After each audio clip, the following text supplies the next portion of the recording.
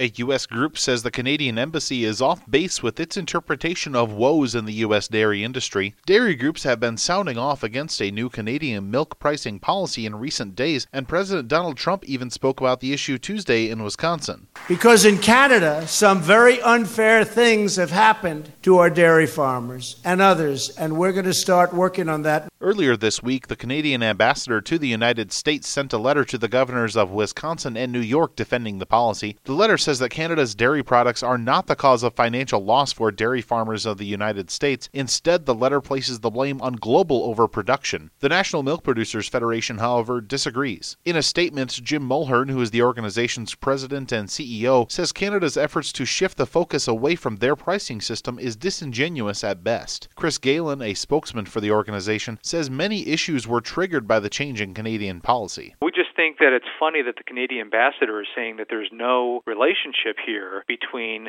a sudden change in their pricing policy and what's happening now where U.S. companies are losing business with long-standing Canadian customers. So for them to say that there's not a correlation here, that there's not a cause and effect, that certainly is disingenuous. Galen says the new strategy is excluding American product. It's basically an agreement between farmers and processors that they are going to price certain categories of milk products in a way that's designed to unfairly compete with U.S. products. Canada is a very, very closed market. They don't allow much of any imports coming into the country. They don't export much, and this is all done in a way using production quotas to keep a lid on the overall supply, and it keeps prices very, very high. The U.S. had been able to get some access to that market in recent years, up until now here in the last few months, as Canada has implemented this pricing program. And Galen says the policy also has opposition from Australia and New Zealand. They have also raised issues here with what Canada is doing because it's going to mean unfair competition for their exports in global markets. So this isn't just a spat between the U.S. and Canada. What Canada is doing has longer term and more broad implications, and I think that's a good corroboration here that it is disingenuous for Canada to say, oh, this is just a domestic issue. People are getting their nose bent out of joint over nothing. Well, no, that's not the case. It's not the case for the U.S., and it's not the case for other nations that also rely on healthy dairy exports.